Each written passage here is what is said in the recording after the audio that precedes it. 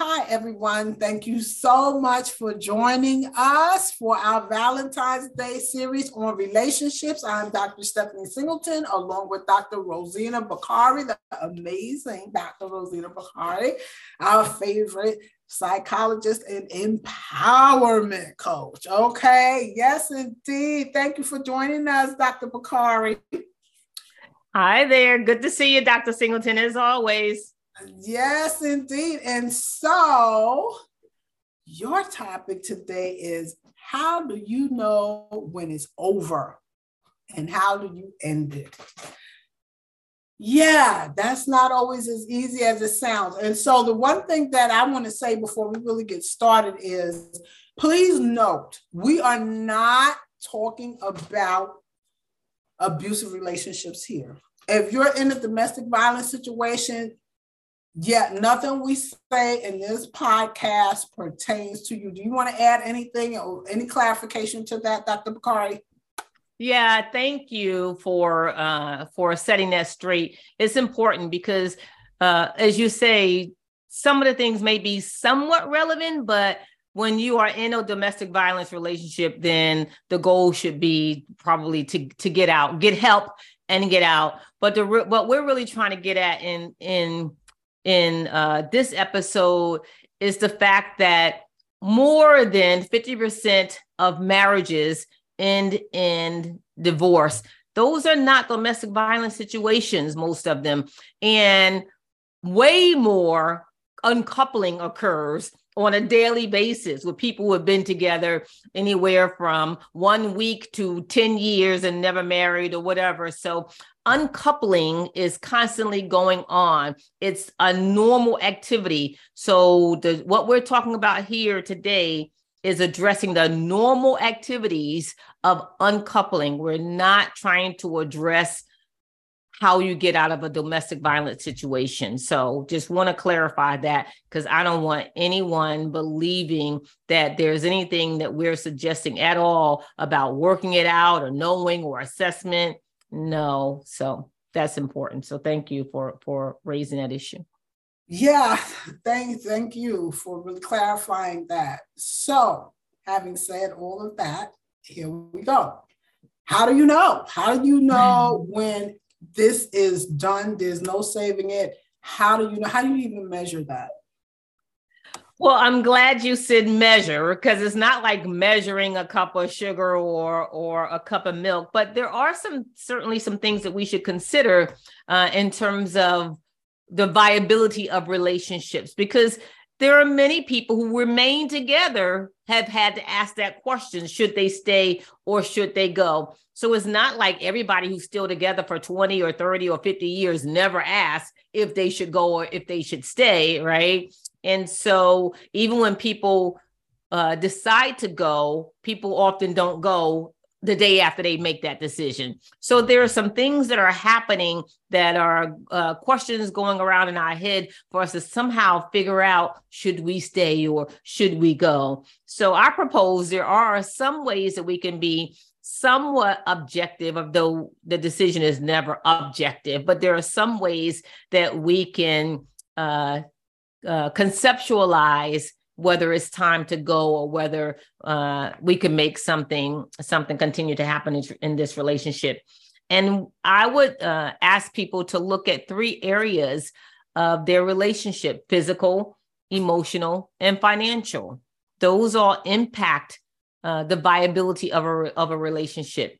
What is the physical viability of this relationship? What is the emotional viability of this relationship? What is the financial viability of this relationship?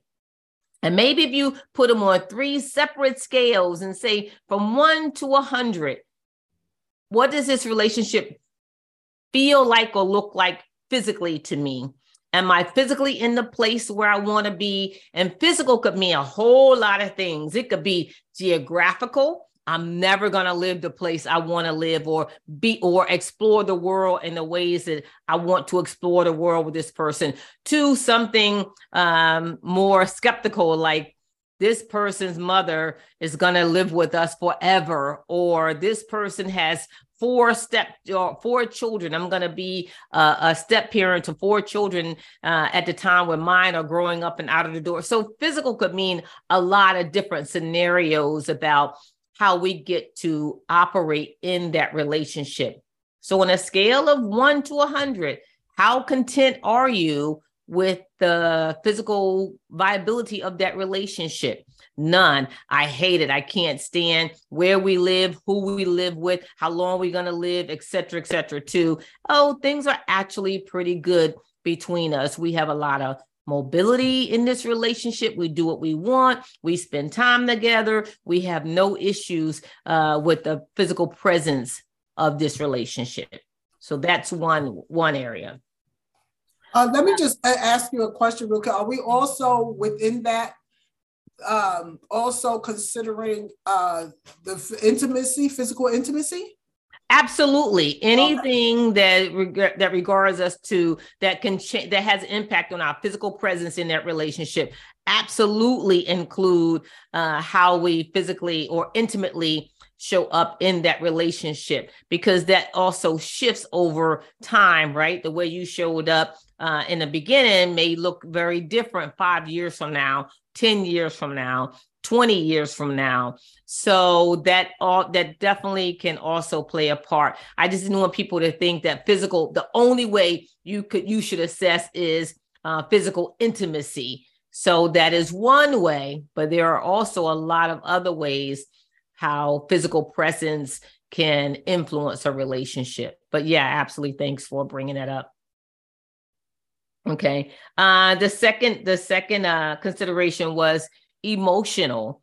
So what is the emotional viability of this relationship? Are you feeling discontent emotionally or pretty content emotionally, where this person or feels very distant from you, not supportive, is high conflict, you're never getting along, they spend all their attention and focus on something outside of the home or outside of the relationship that makes you feel insignificant. What is the emotional viability of this? And so this one gets a little tricky though, because people have varying needs of emotional support. And so as we are taking an assessment of the emotional content of the relationship, we have to do some double checking on what our needs are and what this person is bringing. And that's when we really have to get into, is it unfamiliar, uncomfortable, or unsafe? And I'll come back to that in a minute.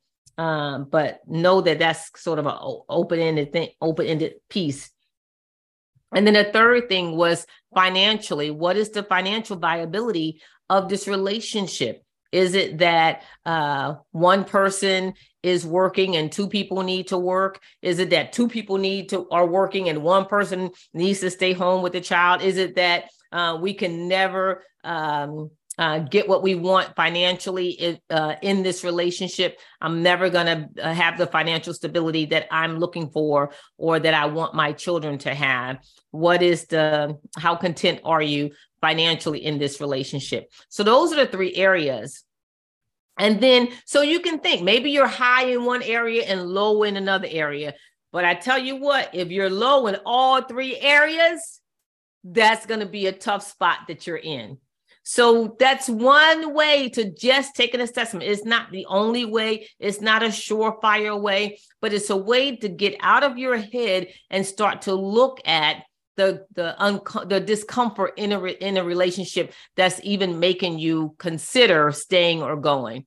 In addition to all that, you then, of course, what could trump all of these issues is your independence or dependence in the relationship. Are you independent enough to even ask the question in a serious way to be able to leave this relationship? Are you financially independent enough to go? Are you emotionally independent enough to go? Are you physically able to leave that relationship? So if all those things could be low, but you could be so dependent on this person financially, physically, emotionally, that you just can't leave. And so now you're in a victim state of mind or victim state of being, then that has to be weighted along with how content you are in each of those areas. But it's just one way that we can look. Oh, that was a lot. That was a lot, everybody. I hope everybody was really taking notes. You said that you were going to come back to, what is it? Being uncomfortable. What's the level of uncomfortable?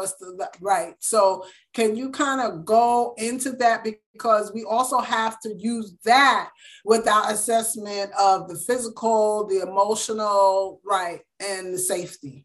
Right. So I like to talk about our needs or desires or wants or discomfort to get us beyond the language of just how I feel, right? We have to build up our language of emotional wellness with something more than just a feeling of like and dislike, angry or sad or happy.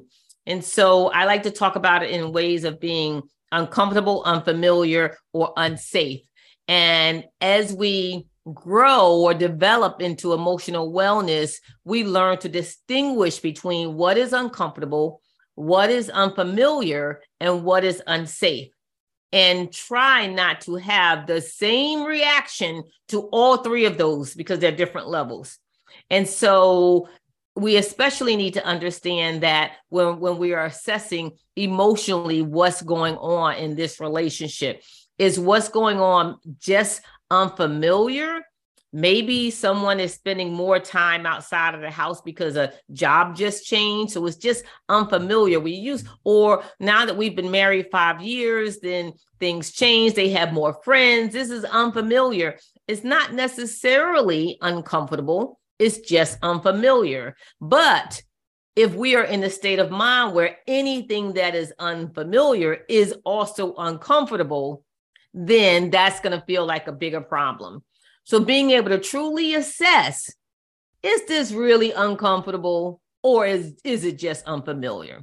When a person comes home and wants to be physically intimate with their partner and their partner rejects them, maybe that's unfamiliar because that's a rare thing that happens, but this time their partner rejects them. So that's unfamiliar. But someone who's not used to distinguishing between the three is now uncomfortable. They throw a tantrum. You don't care about me. It wasn't really uncomfortable. It shouldn't have been uncomfortable. It was just unfamiliar. And certainly is not unsafe. Oh, you don't love me anymore. So we just jam everything in there, right? For every response gets a reaction about as if it's all three of those things. And so when we're doing any kind of assessing, we have to understand the difference, that there are differences between things that come into our relationships that are uncomfortable, unfamiliar, and unsafe, and be able to apply this distinction in order to even have any sense of real personal responsibility for what we are bringing into the relationship. Wow, thank you for that. So we're combining that with the physical, right? Okay, so that we really have a much more complete picture. Right, complex and complete.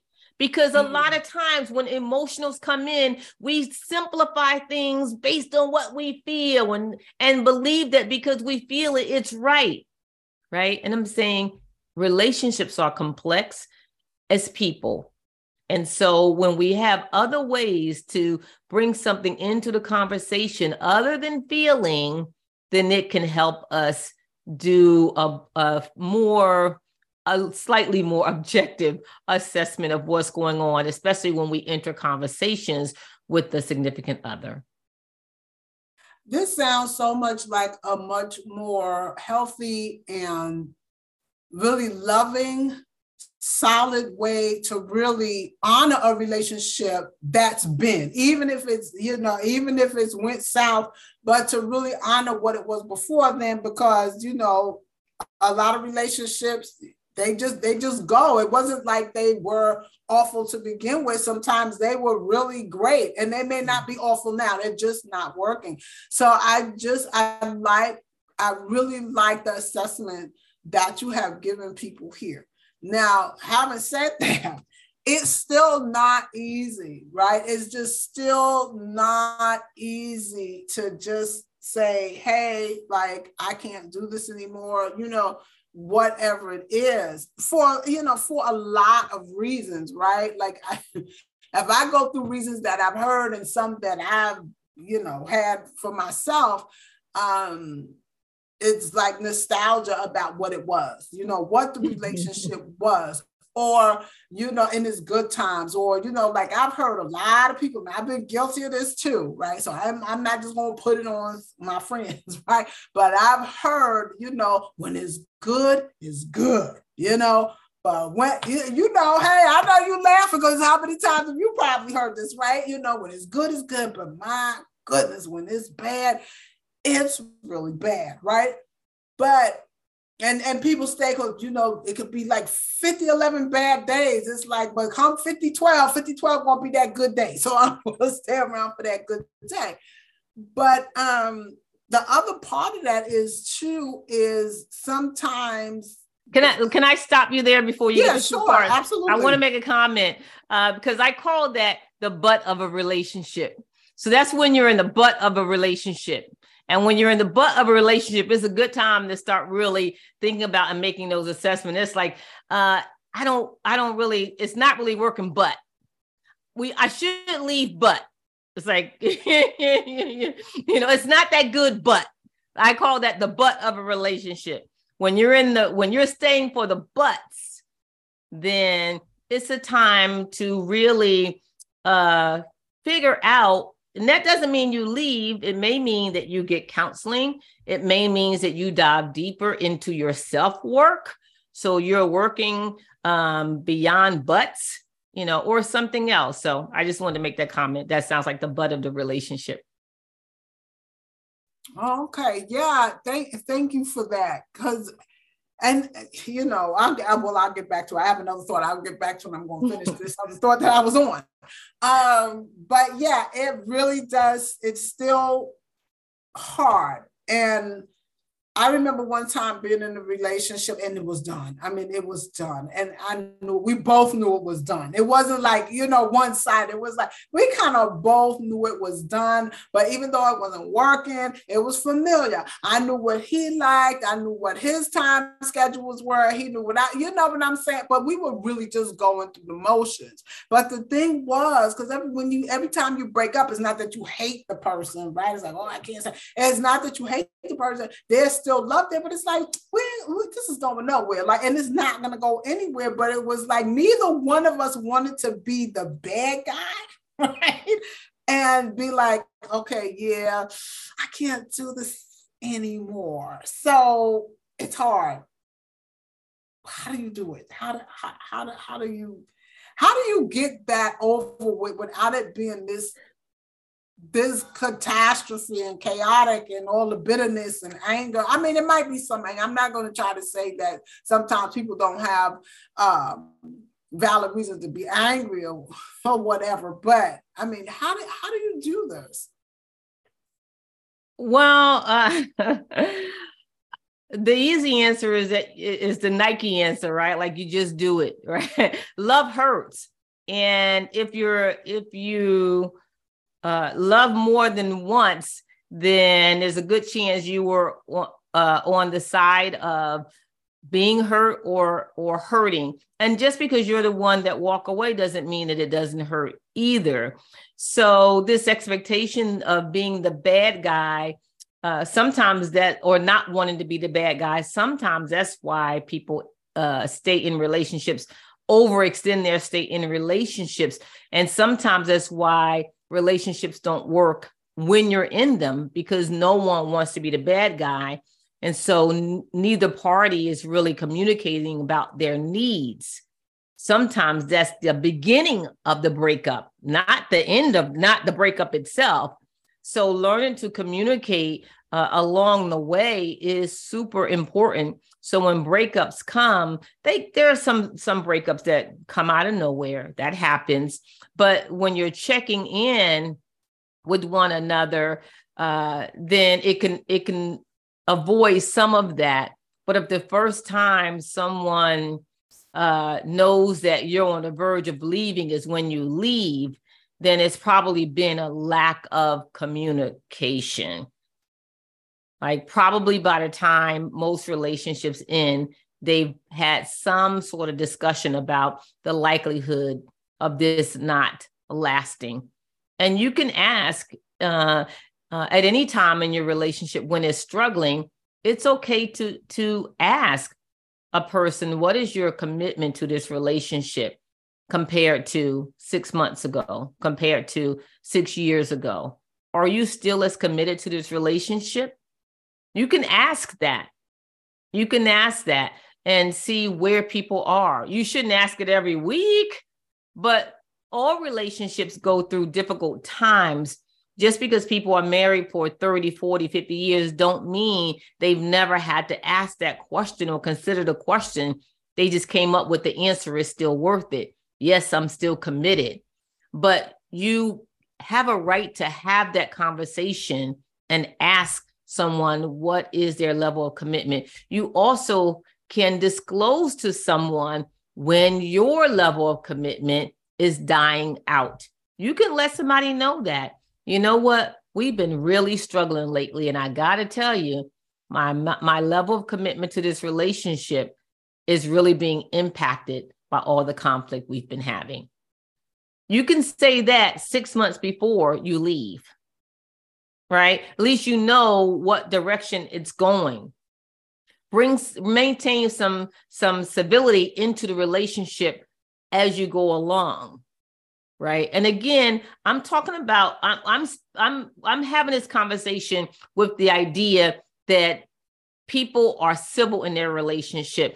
When you get relationships where someone has been abusive or, and not even necessarily in a domestic violence sense, but abusive of your trust, just really ignoring you and not being a nice person. But the reality is that in many relationships, that's not why they end.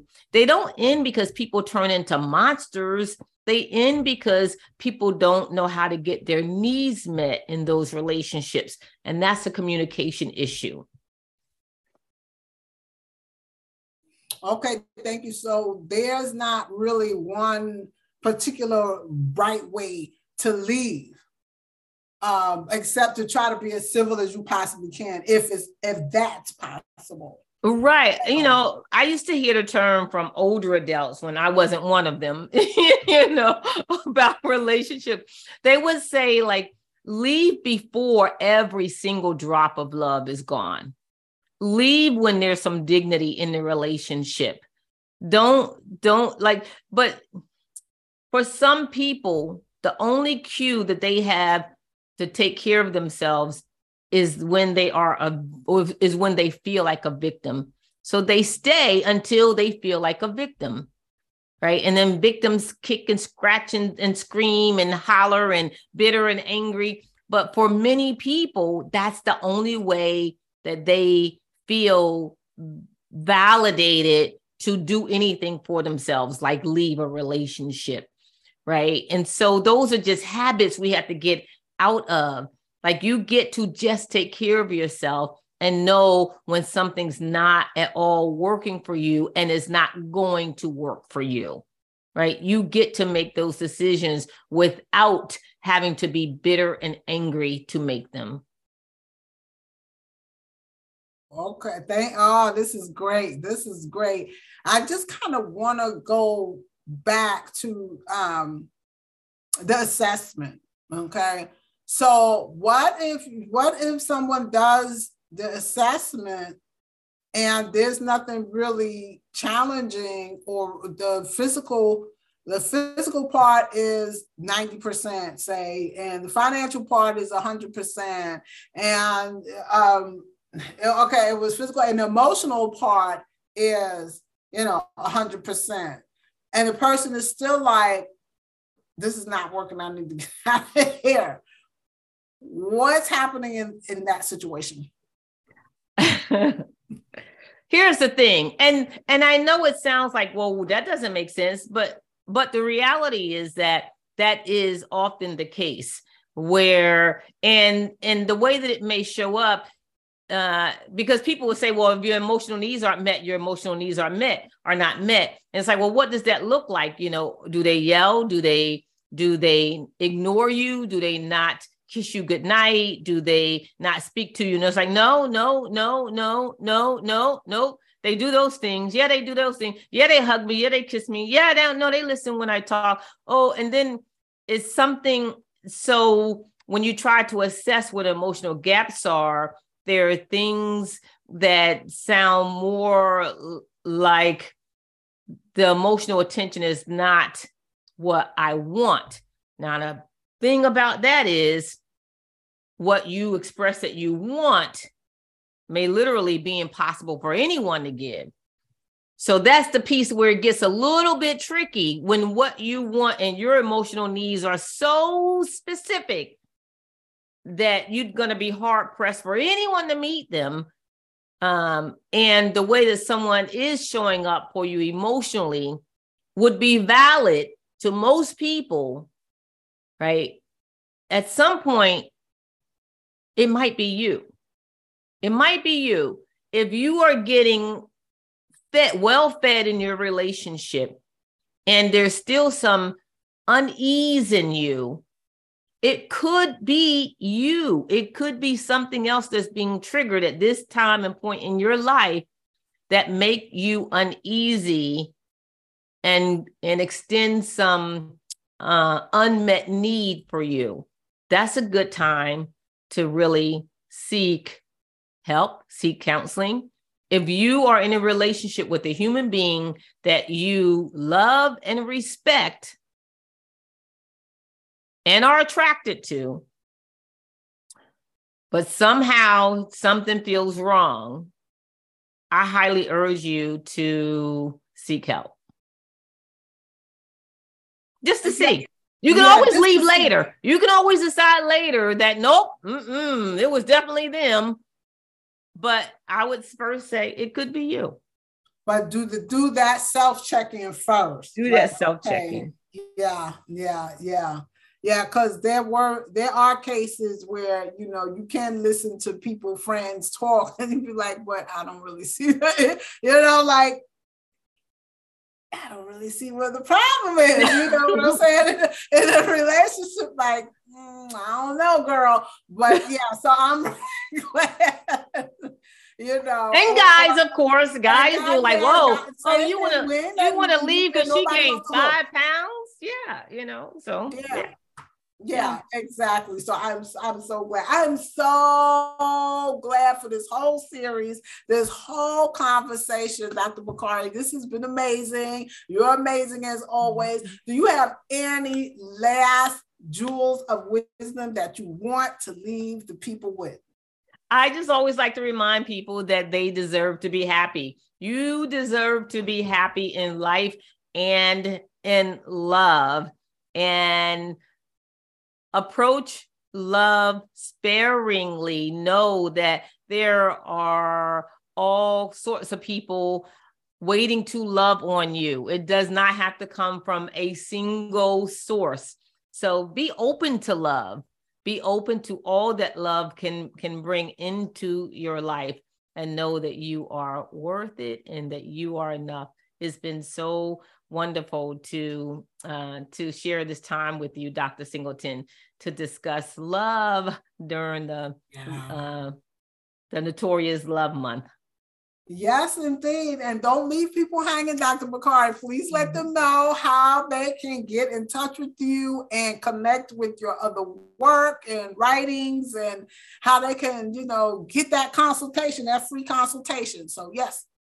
Yes, go to rosenabakari.com, ROSENABAKARI.com.